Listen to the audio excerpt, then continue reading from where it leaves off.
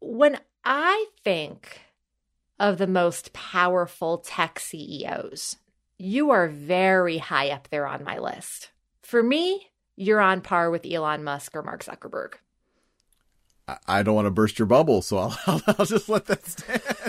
Sal Khan is the most popular teacher on Earth. What I want to do in this video is talk a little bit about quasars. He is founder of Khan Academy, a set of thousands of courses, tutors, and tools online. Welcome to the presentation on derivatives. Level 4 linear equation. Hinduism. Equivalent fraction. Cost push inflation. Cost push. I mean, do you consider yourself powerful? No, I don't wake up in the morning and kind of bask in my power. If that's the question. Well, I mean, there are other more light touch ways to feel powerful, but sure, we could start there. But I guess to maybe enter your bubble a little bit, I have always felt that the education lever is an under-levered lever in our society. Everyone talks about it, but I think everyone has become very cynical about it. And through a lot of twists of fate and circumstances, I have found myself in a position where I do think we can make a real dent. Today on Art of Power, Sal Khan on why he created the largest school in existence. He wanted Khan Academy to be a world-class education, like a Harvard or an Oxford, only online and free for everyone, everywhere. That's pretty unique. There aren't a lot of not-for-profits that are leveraging tech in this way, and there aren't a lot of tech efforts that have a clear social agenda. Khan Academy is a bit of a strange beast, and so part of me is also to prove out that this strange beast can work. Sal Khan explains his strange beast's origin story, and he shares a personal mantra that has helped him in the hardest of times.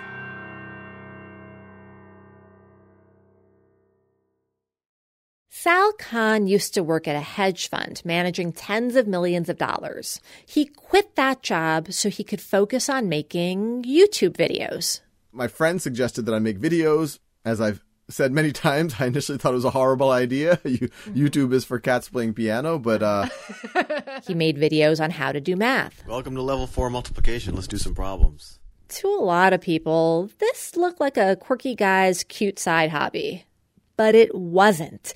It was the start of a revolution that Sal Khan would fight probably for the rest of his life.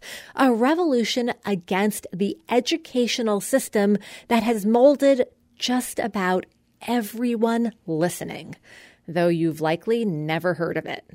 So, as I understand it, you want to basically dismantle the Prussian model of learning, right?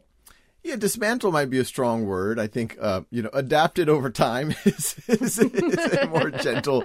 Okay, you don't want to scare anyone. Okay. I don't want to scare anyone because that really isn't the intent. The Prussian model of learning in a nutshell. 300-400 years ago, we really didn't have any mass public education system. A minority of folks in the world knew how to read. A very small minority of folks in the world knew things like algebra. Then, in the 1800s, on a spit of land off the Baltic Sea, in the land of Prussia, a few people had a novel idea. Everyone should have an education. That there should be free mass public education. That's a hugely utopian way of thinking because it didn't exist for many hundreds of thousands of years of human history. It was egalitarian, Sal says, but also anti-creativity. It broke out subjects kind of artificially, like separating math from physics. It lumped kids of the same age together, irrespective of skill. They adopted principles from the Industrial Revolution in order to make it cost-effective. Mm-hmm. Some of the kids are going to keep learning, and so those are the kids who can be the future doctors, lawyers, engineers, entrepreneurs, artists, professors. Other kids might start to peter out at around middle school, early high school. They can be the mid-level managers of our industrial society. And a lot of kids start to struggle around middle school. Well, those are the kids who will be the labor force. So in the Prussian model, it doesn't matter whether you have an A+ or C- in reading. You advance to the next stage with your age group, and the gap widens. Teachers have always known this. They've always known my 30 kids in the class all have different gaps. But if you're one teacher with 30 kids, which was the model of the Prussian education system, you don't know any other thing than to just keep delivering information, and hopefully some of it sticks. The Prussian model made its way around the world. In the U.S., a politician named Horace Mann pushed the model as a way to Americanize immigrants and create industrial workers. But now that machines are taking over everywhere, from farms and factories to law firms and Wall Street, the work that gets you paid is more often creative work of the mind. That benefits the select few who excel in the Prussian model. That's a big problem. All that wealth from that productivity, if it just goes to that small top of that pyramid, one, it's not going to be a great world to live in, but even more, it's going to be socially unstable, or you're going to have to do massive redistribution. Sal believes it's high time to move on from the Prussian model. It kills student agency, curiosity. There's not a 4 or 5-year-old on the planet that if there's an interesting thing in the room, that they're not going to want to explore it. In fact, they'll cry if you keep it from them, keep them from exploring it. They're constantly asking why questions. They're constantly trying to understand the universe. This is every 4 or 5-year-old I've ever met. And in fact, they get angry if you don't indulge in their curiosity. But then they go into a traditional system. They're expected to learn things lockstep. They're expected to put fingers on their lips. And things have improved a bit. But, when I was a kid and school was, you're passive. You need to learn to listen. You're not there to engage. You're not there to talk to others. There's a one-way flow of information. There's a hierarchy. Sal Khan says there's a clear fix. In the Sal Khan model, use 21st century technology so students can take lectures at their own pace, on their own time, and then come together in a classroom that is lecture-free and very social. Yeah, you can tutor each other. You can do games, simulations. You can have a Socratic dialogue with your teacher. An environment like that where you could be assessed, but it's all in service of getting better. Every human being loves that. So this is where Sal's YouTube videos fit. Not a cute side project from a guy good at math, but a proof of concept from an education revolutionary who sees the economy shifting from the industrial to the artificial intelligence age. And he sees a dire need to prepare humans for that shift. It is possible because anyone with a computer and an internet connection can plug into Sal's schoolhouse. Nobody's born smart. There was a time when Einstein couldn't count to 10. If all this sounds a smidge out there, like something from science fiction, well, interesting you should have that thought because it kind of is. Sal Khan says he first drew inspiration from a work of science fiction that he read in middle school, Isaac Asimov's Foundation series. The whole notion there is 30,000 years in the future, humanity has colonized the galaxy. There's one empire for the whole galaxy, and an academic by the name of Harry Seldon recognizes that the empire is about to enter a 10,000-year dark ages. Sal identifies with Harry Seldon, a professor who sees his world on the brink. And so he decides to do something about it. He creates a foundation at the periphery of the galaxy to collect all of the galaxy's knowledge so that the dark ages can be shortened from 10,000 years to 1,000 years. Khan Academy is the foundation at the galaxy's edge. Its work will not be complete in Sal's lifetime. Why not think on very, very long terms? And even in middle school, I was like, it seems like very few people think on that in that long term. And then when I became an adult, I realized even fewer, almost no one thought on that scale. And it was a little bit of, well, someone's got to.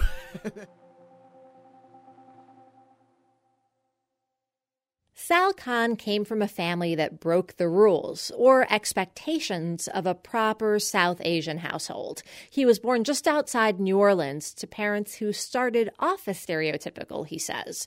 His father came to the U.S. from Bangladesh in the late 1960s to do his medical residency. Then he goes back in 1971, marries my mom, arranged marriage. Once again, very stereotypical story.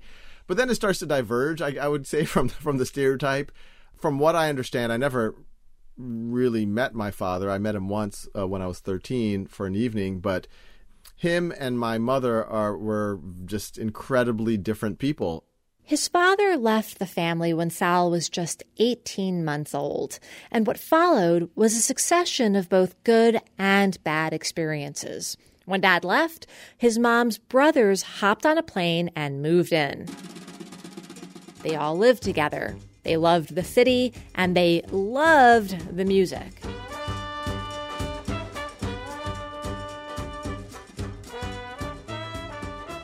My first vivid memory was my third birthday party, and it was midnight, and my uncle's got a belly dancer, Habiba. And It's what every 3-year-old wants. And my uncles, they all started small businesses, started running a convenience store. And, we saw the ups and downs of it all. One of my uncles was shot at his convenience store, and we all thought he was going to die. And I remember I was probably 6 or 7 years old at the time. That makes an impact on you. My mom was a cashier for most of my childhood at a series of convenience stores. There's just strange things that happen. Well, standard working class experiences. You're going to see violence. You're going to see poverty. Yeah. And, poverty, it's interesting. I never viewed myself as poor. It was only, I think there's another interesting thing about being from the Indian subcontinent. You connect with the other members of the Indian community, and most of them were still on that fairly stereotypical journey. They were doctors and engineers. And, and to be clear, not that everyone in India is a doctor or engineer. It's just that the immigration policy was kind of taking the doctors and engineers from India. And so I did have exposure to people who were upper middle class or even wealthy. So I definitely saw a difference there. But my mom was always very proud of how well we ate. My mom would always say, those people have this and they can buy that car, but we eat well. And I'm like, and in hindsight, I realized she was right. We ate really, really, really well. He's being very glass half full, though often it was empty. Even with his uncles nearby, it was tough for his mom to raise him and his sister alone. They were low on cash, but not on temper. We had a family I'll say was very hot-blooded. And I don't think any member of the family would deny this. When people talk about fire in their belly, they're not talking about kids who grow up comfortably in a nice middle-class environment and have health insurance and go to schools that, where they completely fit in. Fire in the belly is usually coming from someplace. I used to be the lead singer of a heavy metal band. You don't really end up, yelling on stage in front of audiences without having a little bit of anger inside. Sal Khan's ticket out was Massachusetts Institute of Technology, MIT. Sal was thrilled to get in, but once he got to Boston, he had a complicated relationship with going to class. I started saying, for every hour that I'm doing something, am I getting the best bang for my buck out of that hour? And so I realized, for example, a lot of the computer science classes, instead of sitting and listening to the lecture, if I went and, fiddled with the software or tried to build things, I would learn a lot more. And it's not that I skipped every class. The ones that were Socratic, the ones that had a lot of simulations and, you had to be there. And those are frankly the ones that I enjoyed engaging in. But the ones where it was just a passive lecture, I'm like, there's better uses of my time. That's so funny, though, because, a lot of people, I'm thinking what, the Indian auntie or uncle would assume about Sal Khan at MIT. He must be going to all of his classes. And actually, that's where you're nah, I'm not bothering with the lectures. It's a little ironic, I think. Well, it's funny. MIT is an interesting place. At the time I was there, I think it's still the case. You can take as many classes as you want. And I was also kind of cheap. I probably still am. And I said, well, let me get as many classes as I can fit into this. If you're going to take, 9 classes a term instead of 4, You got to really be a mercenary with your time.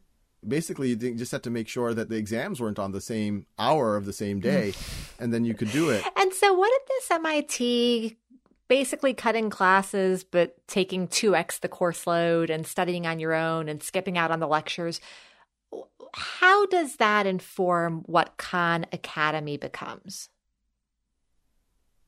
Well, I think I didn't realize it at the time, but it was constructing a philosophy of learning versus a philosophy of education. Like, look, if you can learn at your own time and pace, which was clearly working better for me, and if you just had a context where you could prove what you know, that seemed like an ideal thing. A philosophy of learning versus a philosophy of education. Education, that's the Prussian model. Learning, that's what Sal gave himself the freedom to do. Sal got one more gift from MIT. It was a gift the university gave to the world, actually. MIT decided to record their classes and then share the videos with everyone for free. And I remember reading that, and I was like, one, I had never been more proud. A lot of schools try to teach ethics, but very few can demonstrate real ethics like this. There was a real cost to what MIT did, and a lot of universities would not be secure enough to share everything, the good, the bad, and the ugly, but they did it. And it also said, they're right. Like, this transcends the interest of one institution. This is in the interest of all of humanity.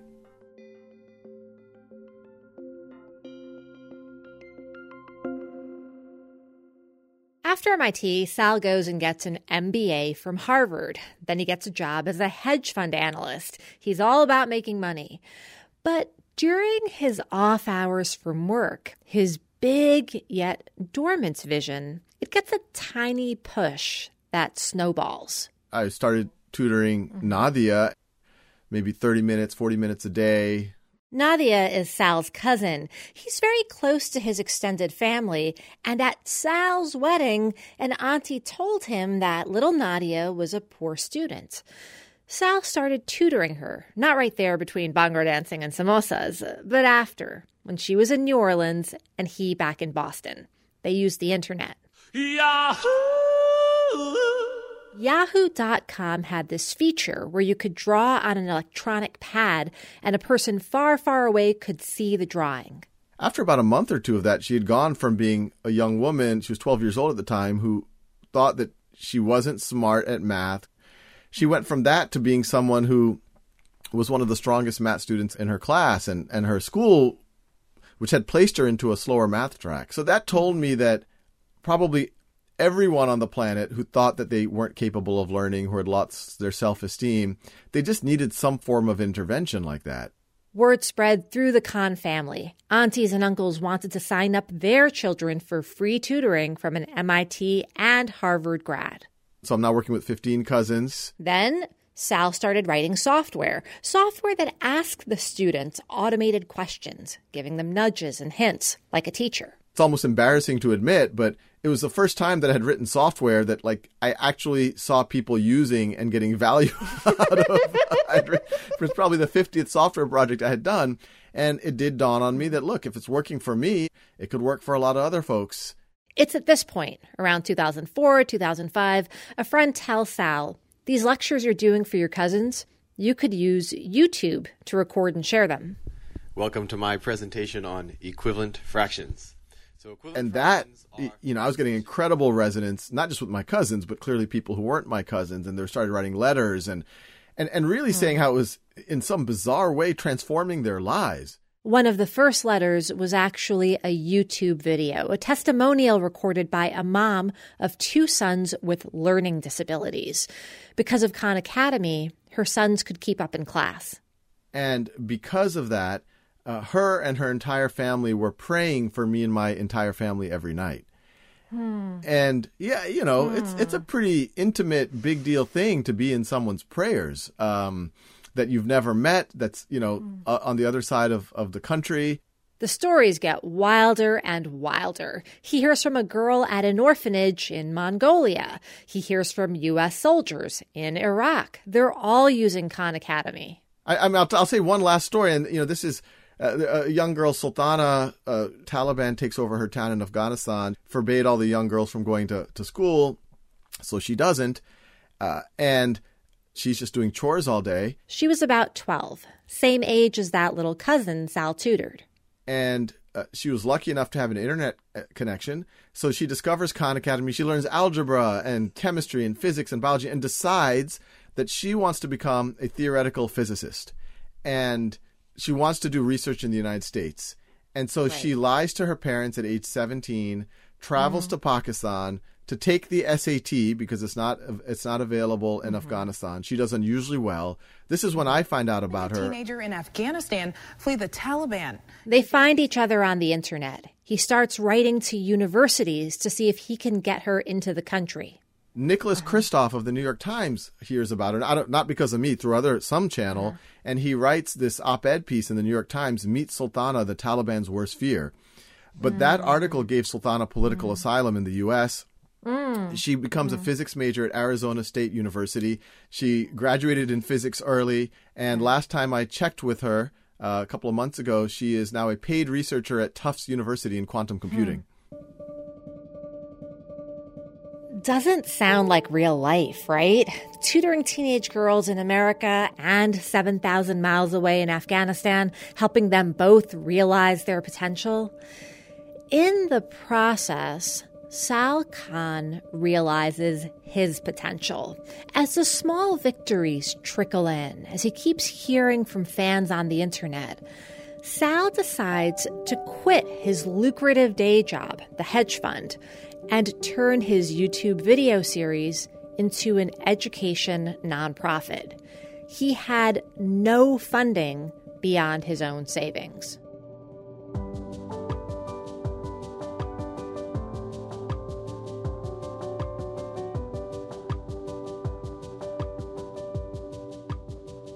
After the break, I make Sal Khan answer a question that his cousin Nadia has long wanted him to answer.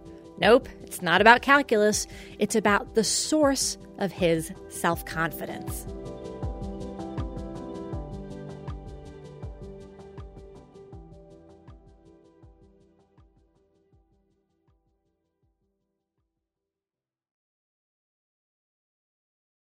Many of us have the passion, the discipline, and the smarts to do big things, but we don't let ourselves because we lack self-confidence.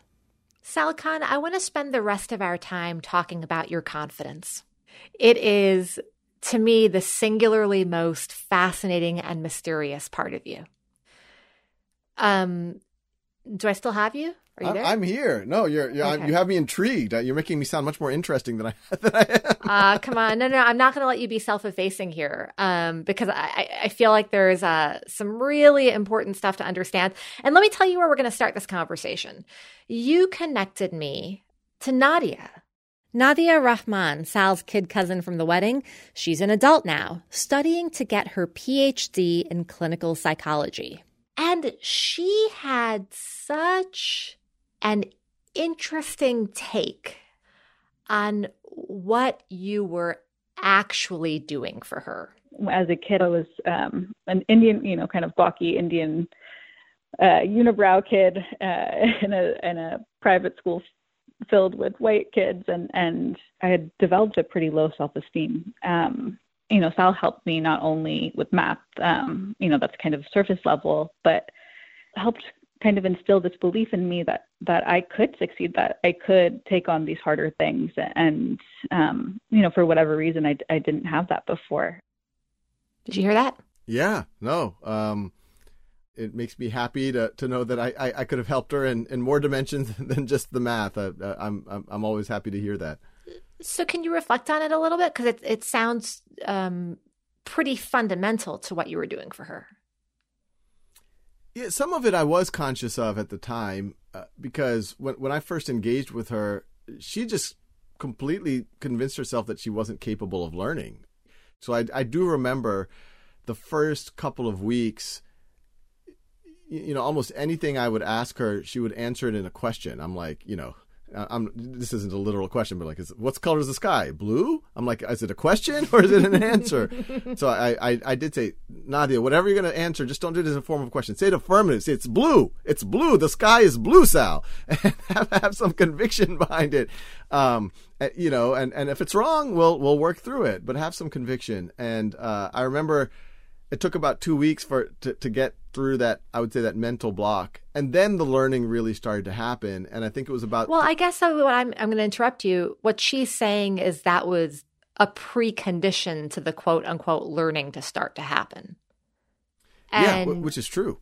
It's absolutely a precondition. If you don't have like some core belief that you can learn it, you're not going to learn it.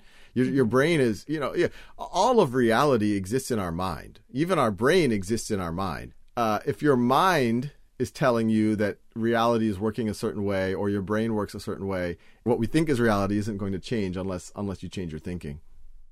Most people would have a hard time knowing how to unshackle themselves in a way that you seem to know how to do, right? Like, is part of what you do in Khan Academy by teaching people in a space that is not the classroom?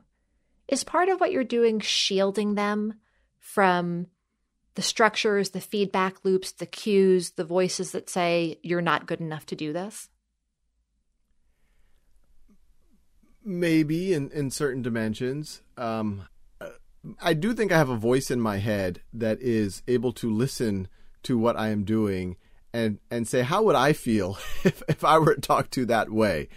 I can be sensitive sometimes to tone, but that's a curse and it's a gift, because if you're sensitive to tone, I do think I'm good at hopefully hearing if I'm being condescending or if I'm talking down to someone or if I'm talking too fast. I try to talk to them as if they are another me, just at a different state.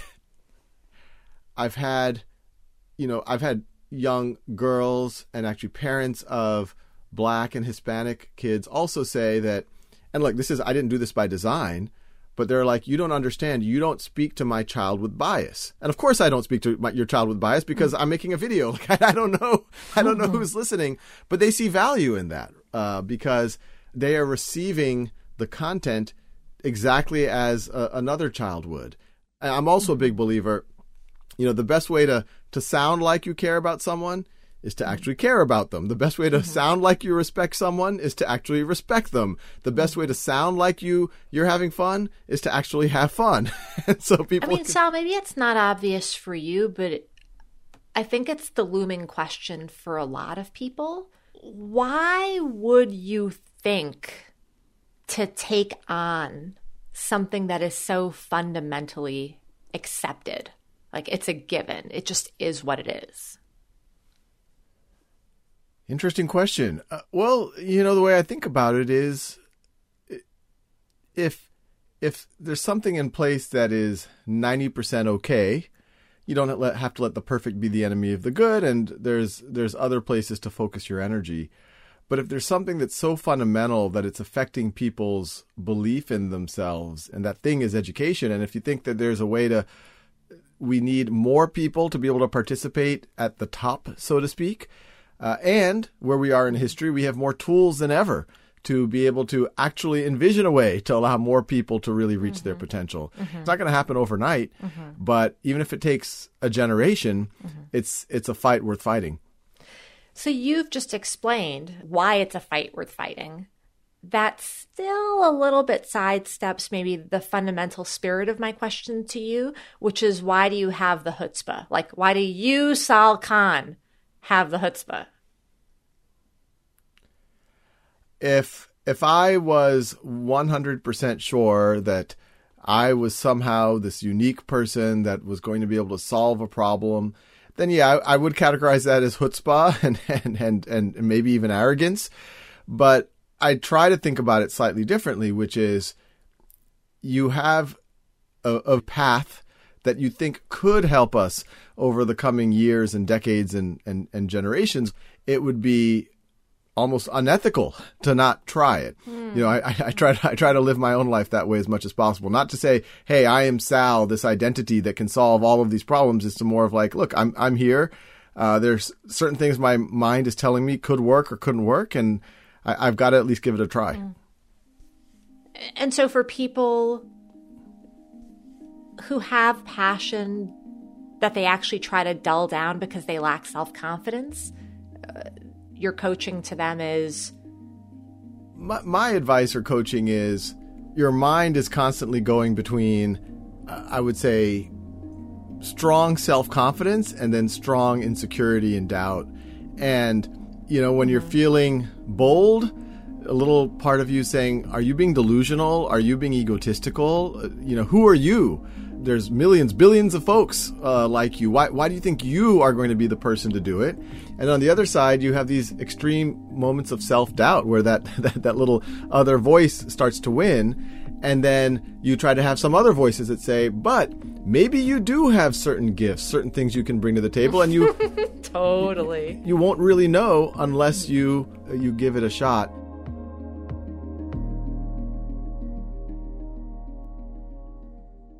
And, since the conversation is about power, I think it really is almost doing jujitsu on the term power, because so much of everyday language, we use power as really a form of control.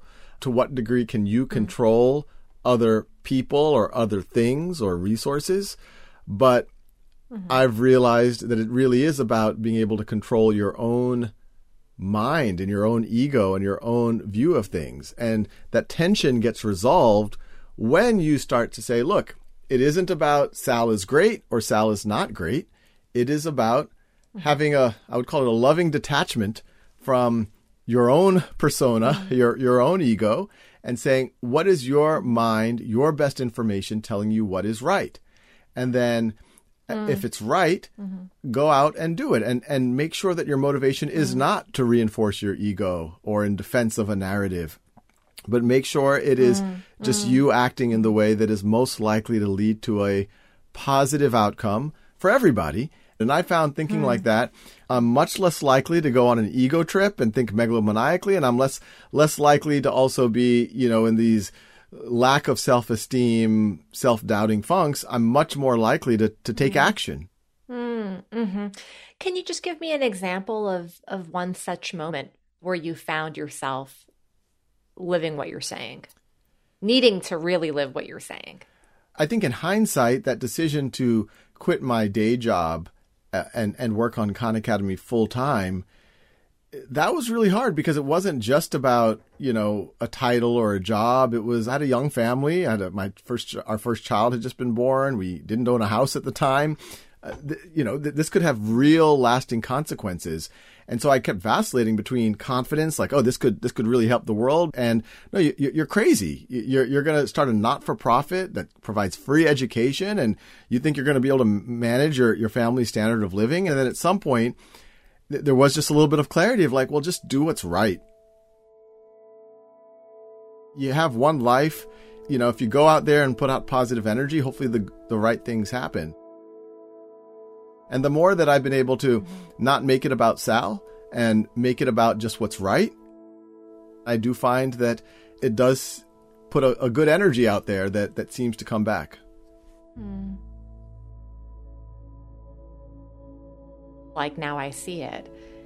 In a juncture where you have both supreme fear and self-confidence at any given moment, oscillating between the two. And there's this sense of threat for your own survival.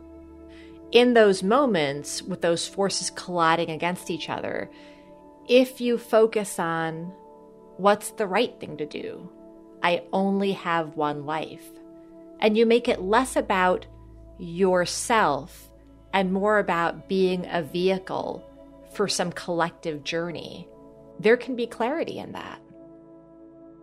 That was a good way of putting it, and not just clarity, but there can actually be joy. You feel lighter, and then you just take the right action and not feel all the heaviness around it.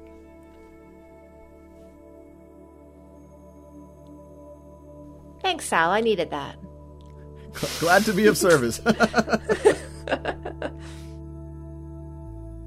The COVID-19 pandemic, which shut down Prussian-style classrooms all over the world, made Khan Academy vital. At the start of the lockdowns, traffic to the website went up roughly 300%. Half the time last year, it was kids going on their own. Half the time, it was teachers directing their students. The nonprofit says it now has 120 million registered users. Harry Seldon, Sal Khan, is turning fantasy into nonfiction.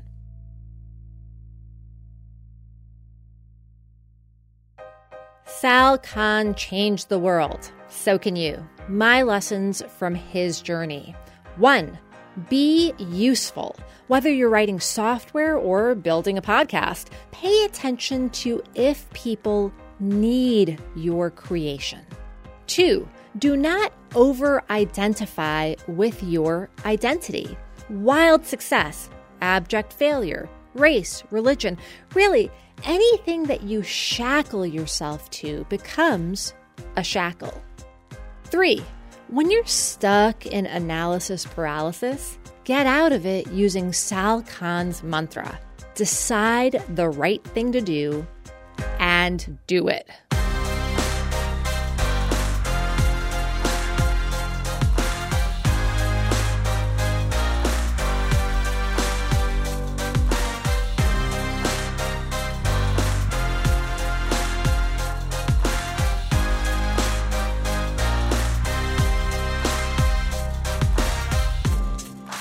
This episode of Art of Power was produced by Justin Bull, Hina Shrivastava, and me, Aarti Shahani. Our executive producer is Kevin Dawson. If this episode landed for you, made you stop, think, feel, subscribe. Go binge other episodes. Our guests are glorious and open and dropping their wisdom bombs everywhere. Leave us a written review on Apple Podcasts. They matter. Tell your friends and family. We're just getting started. Your referrals keep us going. If you want to reach out to me directly, you can text me 917-708-5139. On Twitter and Instagram, I'm at Aarti411. See you next week.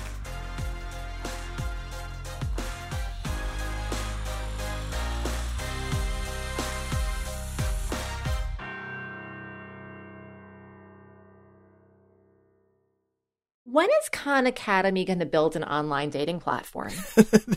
People meet at school. Did people tell you that I'm on the side? I have a bad habit of trying to matchmake folks. Hi, it's Terry Gross, the host of Fresh Air. We bring you in-depth, long-form interviews with actors, directors, musicians, authors, journalists, and more. Listen to our Peabody Award-winning Fresh Air podcast from WHYY and NPR.